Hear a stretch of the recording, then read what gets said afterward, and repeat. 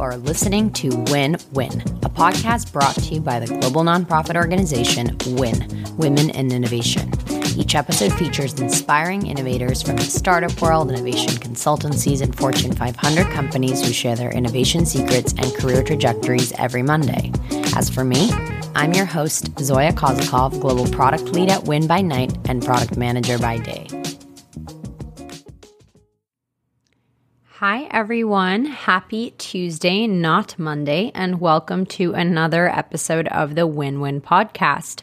This week's release is on a Tuesday because of Martin Luther King Day, and I did want to take the opportunity to share one of my favorite MLK quotes, which is, "Injustice anywhere is a threat to justice everywhere," which I think is really applicable to both Women in Innovation's mission, as well as some of the concepts and conversational points that we touch on today with today's guest, who is Neetu Rajpal, the Chief Technology Officer at Oscar Health.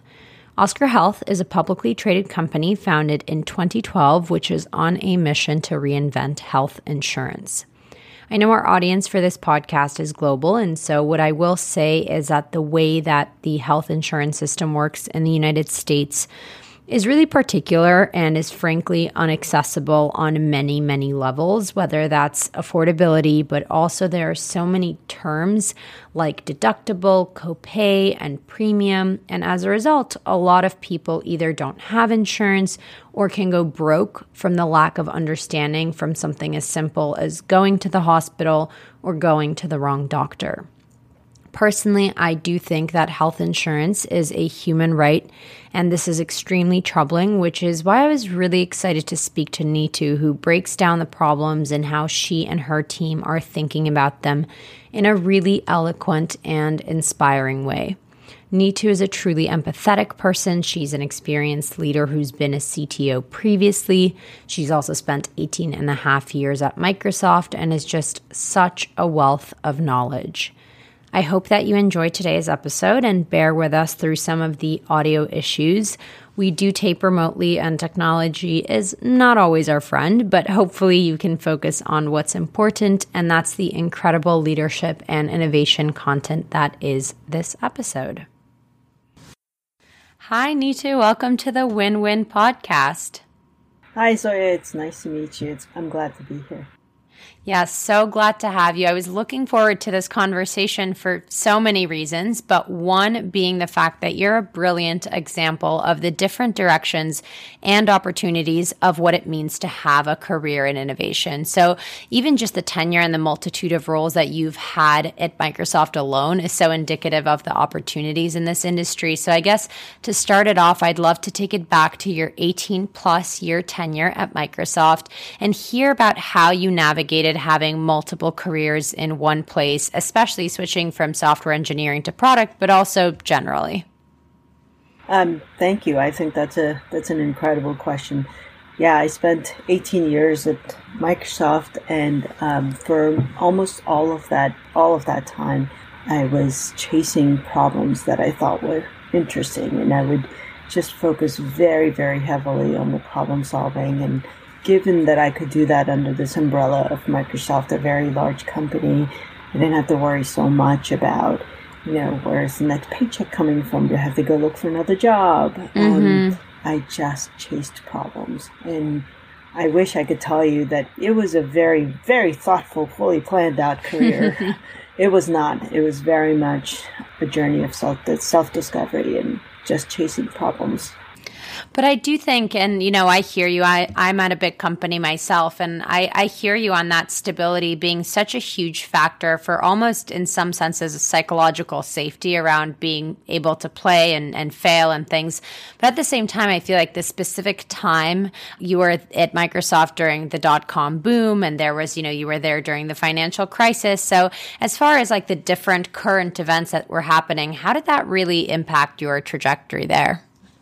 I think the .com boom was probably one of the biggest ones, as in because there was the .com boom, there were a lot of interesting, innovative projects happening at Microsoft, and being aware of what was happening in the world and how that tied back to how Microsoft was trying to push their own strategy made it extremely interesting to where interesting problem spaces got created to go explore. It was known, I started my career at Microsoft with Internet Explorer 3. This was before the Netscape internet wars, or during, just around that time. And it was very interesting to go solve and find these problems that felt just slightly out of reach. And I think the current events just brought into sharp focus some of the interesting pieces.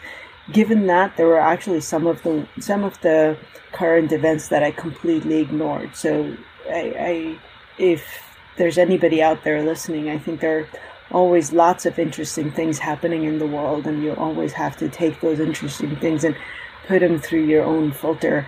I completely ignored the digital ad revolution because that just, at that time, I just wasn't very interested in it. So I think it can get really disorienting to just chase everything that's happening in current events. So a very, very strong focus on what is it that is interesting to you, and then mapping it to the current events is something that I ended up doing. Once again, not a lot of foresight in being able to do that. It's just looking back. That's what I realized I ended up doing. Yeah, I mean, in my own career, I definitely made a lot of changes, but I would say that those changes were really driven by curiosities, and I think that's where I've seen the most payoff, chasing things based on curiosity rather than, what's trending and what's new. But I guess at the time, when you were at Microsoft, for sure, there's such a huge focus on STEM and women in STEM and BIPOC folks in STEM. But at the time, I can imagine that in the 90s, there were not as many women, and especially not as many women in software engineering. So how did you come into the software engineering space? What encouraged you to step into this unknown industry? I immigrated to the U.S. as a high schooler, and when it was time to go to college, in very, very stereotypical fashion, my Indian parents told me that I could either be an engineer or a doctor.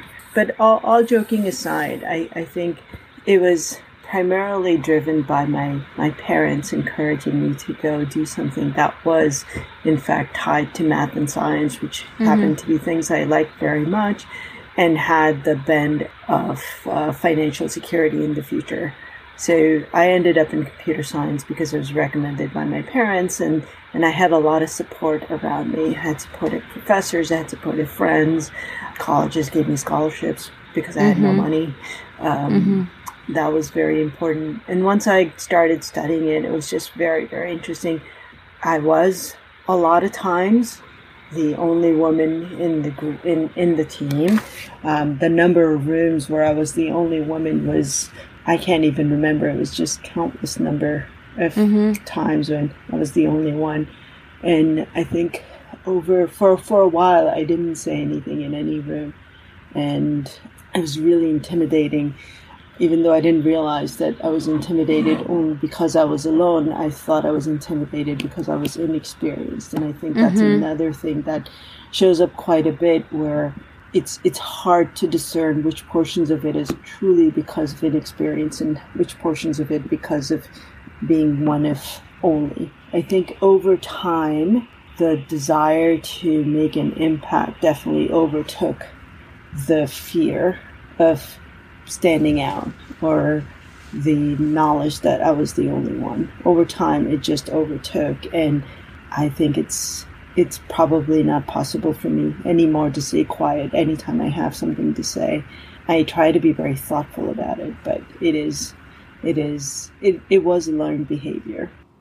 I also think that these things are not so distinct, right? I'm sure there were moments where you were inexperienced, right? And then I think that was probably exacerbated by things like gender, right? But I guess I do wonder about this notion of being an immigrant. I'm an immigrant, and I'm a very proud immigrant. I actually immigrated twice. So my parents come from Russia, and then I immigrated to Israel, and then from Israel, I immigrated to the United States. And I definitely see the immigrant mentality as a big struggle, but also opportunity or growth mindset that I have. I'm curious whether you hold on to that immigrant identity or whether it plays a role in your life today. You hit it right on the head, actually. I rely on my immigrant energy almost all the time. I think my immigrant energy of just like walking into a space and saying, whatever there is a problem, I will try to solve it. Mm-hmm. I know I can try. As I've gotten older, I've gotten away from saying I can solve it, but I know that I can try, and I know that there is, and the adaptability, I think, probably helped me in so many different ways to just like, as a woman in STEM, there is no career path that is pre-laid out. There are very few examples that you can always reach out to. Thankfully, it feels like there are a few more now than used to be, but even then, there are very few people who you can talk to that say, yep, I know exactly what that feels like, and I can help navigate, or even to know to ask. So the immigrant mentality of like, I'm walking in, I have a growth mindset, I am adaptable, I will figure this out. I don't think there's any hour of any day I don't rely on it. I'm curious, you were rising the ranks fairly quickly at Microsoft and in a really impressive manner, both across engineering and then product as well. So I guess I'm curious, did you say to yourself at one point, I could be on the C-suite of a company, maybe this company, maybe another company? This is my second time with a C in front of my title. And honestly, the first time around, my then manager had to just like sit me down and tell me to go apply for the job. Wow. So even having had all of these successes, it still took somebody else to tell me to go for it. So I think the whole imposter syndrome thing, it carries forward in so many different ways. And I think I've been lucky. I've had very supportive people around me who will knock me on the head and go, you're not looking at it in another way. Go look at it in another way. So wherever you can, surround yourself with people who are vested in you as a person. And if I may be so bold to ask, what do you think they saw in you that you didn't see?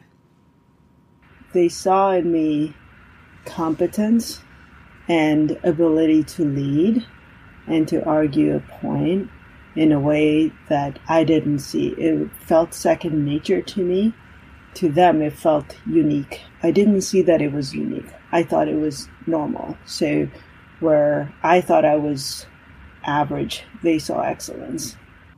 Touching on the immigrant point, when I came to the States, I knew that to get a visa, to even get employed, to even get considered for an internship, I had to be so much better than the rest. So my approach was like, do 10 internships in college and join this thing and run this club. And I don't want to say it felt normal to me because it took a lot of effort, but it was almost like I just did what I had to do, which it sounds like you had a similar experience. Yeah. After 18 years, you do decide to leave and you go to a Series B startup. My risk factor and my risk red flags start shining and saying, well, what if it fails? What was sort of your criteria around that decision making, or really like what were you thinking? Yeah, I think it is not simple to go do those things. I also don't think that, practically speaking, you have to know that your finances are in a position that you can take that risk. So you have to be able to ask yourself that question. What happens if this company goes under? Do I have a big enough nest egg that I can hang on for a few months? Do I feel adaptable and confident enough that if this went south, after a little bit of time, I could go get another job? Right. And also, I think another question is, how much am I going to regret it if I don't do this? And that, I think, seriously outweighed all of the other things for me.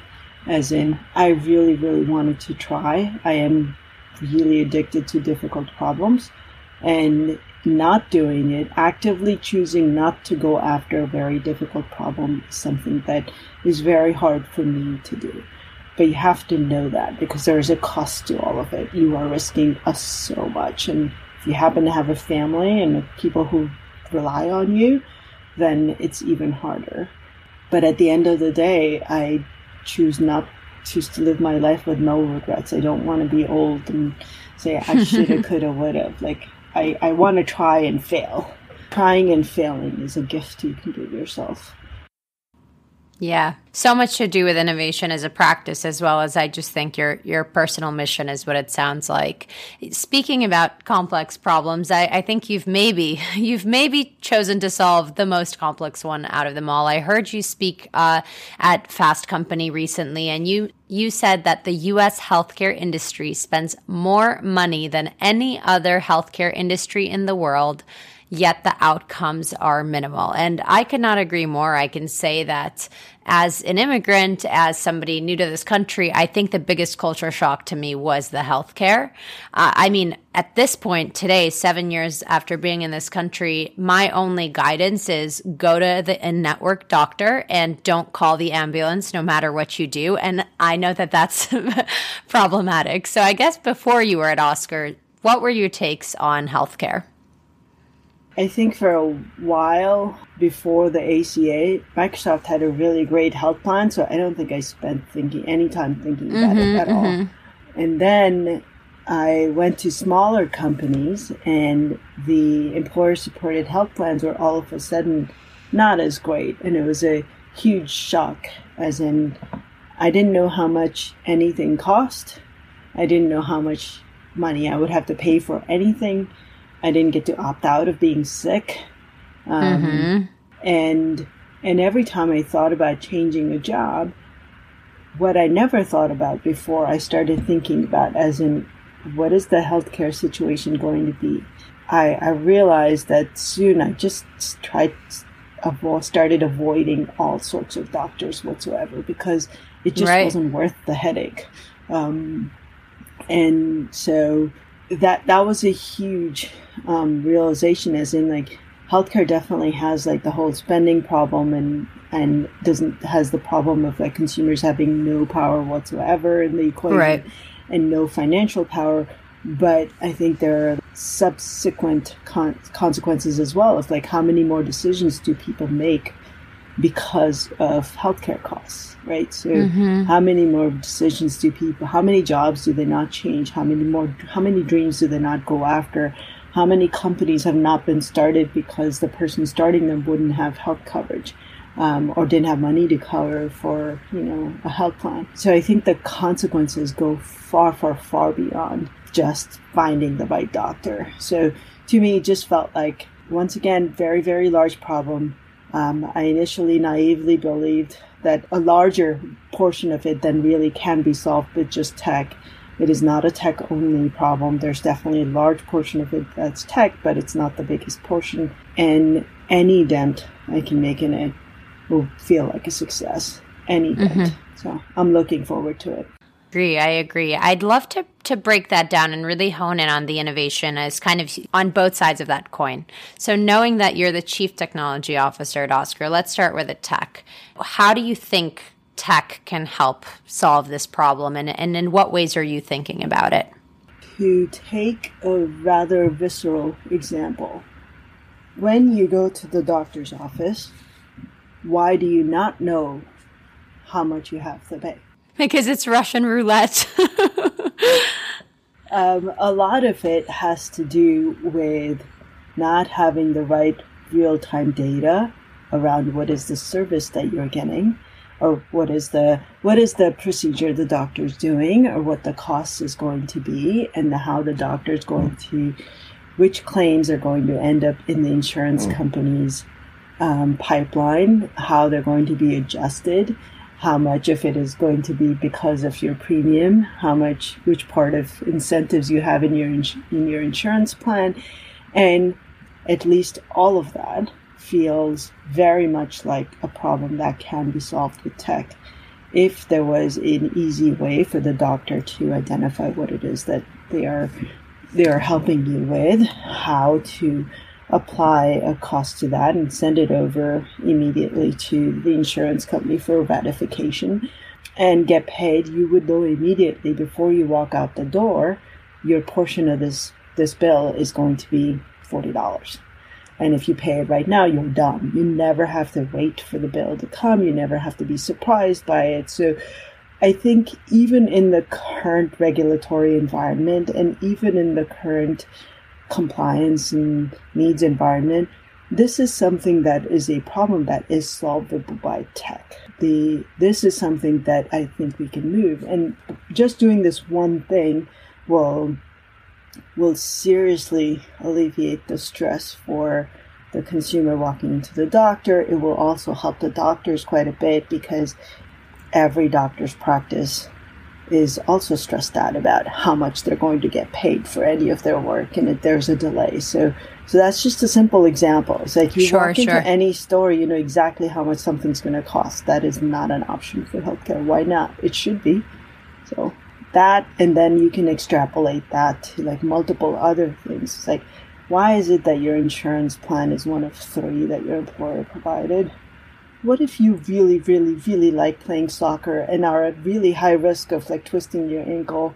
Why can't you get an insurance plan and buy up a few extra physical therapy appointments because you know you're probably going to need them in the year? Sure. Yeah, but all of those things and small innovations like that make it convenient for consumers or for providers are held back by tech. I think the other part of my question is, I know that this is an industry that's heavily regulated, but like you said, having data, moving that data around, getting it to the right places or entities or organizations is going to be highly beneficial, right? But I'm sure as every person in technology and in business, there's several dilemmas of how do you handle that data? How do you treat it? And how do you use technology in a way that does help improve users' lives while also being careful and respectful of their data and privacy? What are your thoughts on that? Absolutely. And I think if we look back, there are some patterns of how you can keep the data secure in motion and at rest and while it's being used, and you can keep it secure and still make it interoperable. I don't think any of us used Venmo maybe 5 or 6 years ago. Right. But now it's part of our lives. Financial industry is just as regulated. Financial data needs to be just as secure and is just as important. But we have figured out how to get to the other side of that problem. Sure. I think we could get to the other side of the healthcare problem also. And we can keep the data safe. We can keep it secure. We can keep it tight. And I think all of those are solvable problems. It does require less fragmentation in the industry than there is now, and that's where the non-tech portions of the challenge come in. So I guess on that side, why did you think Oscar, outside of the technology piece that we talked about, why did you find it to be exciting or disruptive? What opportunities did you see for the company as a business model, solve the problems? I spent several months before joining Oscar just trying to figure out how to build a startup of my own in the healthcare space, and that did not go anywhere. But what I did learn were a couple of things, which is the health insurance business in the U.S. is very old, and to be able to rethink it, you actually need a lot of control over the full value chain, and you need to be able to overhaul whole portions of the value chain. And as I looked around, there were like not very many companies who were doing that. Oscar was one of the few, if not the only one, that is in fact deeply involved in a very tech-first, tech-forward way across the whole value chain. So ending up at Oscar was not a coincidence, as in I didn't happen to find Oscar. I really went and looked out for something that would fit that bill, and it was Oscar. When I started talking to people at Oscar, the people are amazing. They're almost everybody in my team is here because of a personal mission, in addition to having complex, interesting problems to solve and not compromising on your career growth and all of Sure. that other good stuff. The problem space was personally meaningful to them. And that combined with empathy and compassion and humility in the team, they just bowled me over. I joined the company 9 days before the pandemic. And as soon as the pandemic hit, my very, very favorite health insurance company, the immediate reaction without a lot of thought was for the members. And that kind of sealed the deal for me. The first reaction for the company was, how do I make this better for the members to be able to engage in their new healthcare needs? And I can imagine you were not bored, not only starting a job pretty much in the pandemic, but also in a healthcare pandemic. So I think in your role, you interact with so many different people, not just as a member of the C-suite, but especially, with engineering. I know that as a product manager, I work very, very closely with engineering and design as a whole. So I guess for you, really curious to understand how people who may be in the innovation space, whether they're on the side of design or business or product, what are the best ways that you can create innovation together? Like, what are your best practices for being innovative, again, within as an engineer, but also working with the cross-functional partners? Yeah, I have a new emerging theory of what I think is required for deep and meaningful innovation. I think this part is not new, which is you need a team of people who are not afraid to ask very difficult questions. But you also need the team that they ask the questions from to be emotionally stable, not to react to the difficultness of the question, but to step back and actually just hear the question and try to answer it, whatever the answer may be. And the other part that I think is extremely important is forcing yourself to have room for being wrong.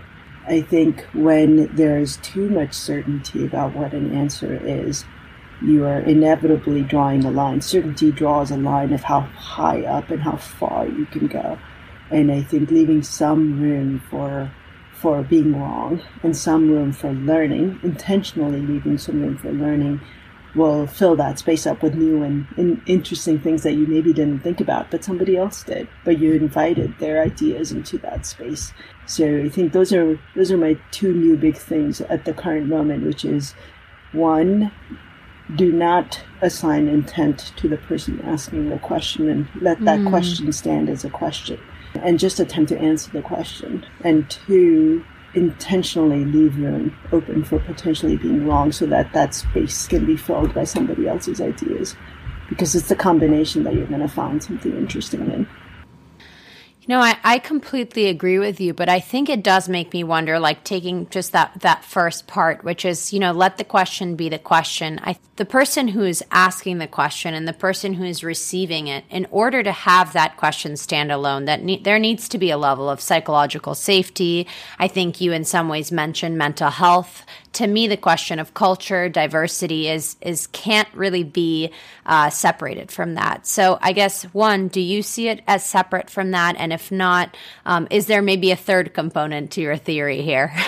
Absolutely. I took it for granted that that you can in fact ask a difficult question, right? So I think even asking the difficult question requires psychological safety, as in, I'm not going to suffer some negative consequences just because I asked a difficult question. So absolutely, I think you absolutely need to, every leader needs to create an environment where it's okay for people to ask really difficult questions. I think it is important for the questions to be asked in a respectful manner. Correct. But I think there need to be no bounds on the difficultness of the question. Right. Yeah. And I think before I ask one more innovation question, the last question that I wanted to ask was around, your current position. You're a chief technology officer. You've really made it up the ranks, and not in just one company, in multiple. I guess as an innovation leader, what do you think is really specific and exciting to you in innovation leadership? What do you think is most important about leadership and innovation? I think innovation, true and lasting innovation, is only possible with the people that you do it with. So it's not just important to innovate for the sake of this one problem solving or this one scenario solving. I think it is true and lasting and meaningful when you create an environment that can happen on a small and large basis, on a regular basis. And you do it with the group of people and you share. You have to share the credit. Yeah. You have to create the environment of sharing the credit. It's always better to do things with other smart people. And so the last innovation question I'd love to ask you is both about you and your industry. And that is, where do you see yourself and your industry 1 month from now, 1 year from now, and 10 years from now? 1 month from now, I hope we are on the other side of super awesome open enrollment period. As part of a health insurance company, open enrollment period is a busy and revered period, and we are right in the midst of it. And I'm excited to see what this brings us. 1 year from now, I hope that there are additional small and medium-sized health plans that are operating on the same tech stack as Oscar and are successful at it and are seeing benefit and value from using this tech-forward solution that we have built. And 10 years from now, I can only hope that consumers across the U.S. have more power and more say in what they spend their healthcare dollars on, have more choices, have more transparency around what providers or services they choose to employ, that they have more say in their own care. That's what I hope for. Completely stand there with you. And I think oftentimes when we talk about work, we say, it's not life or death. But I think truly what you're focused on and the problems that you're solving are really matters of life and death. So thank you so much for your leadership. Thank you so much for your innovation. And of course, thank you for coming on this podcast today. Thank you very much for inviting me. I'm very excited to have had this conversation. Talk soon. Thanks for listening to Win-Win, brought to you by WIN, Women in Innovation, and myself, Zoya Kozakov. If you enjoy this podcast, subscribe wherever you get your podcasts and visit womeninnovation.co to learn more about our organization, programming, and other opportunities. And remember, when women innovate, we all win.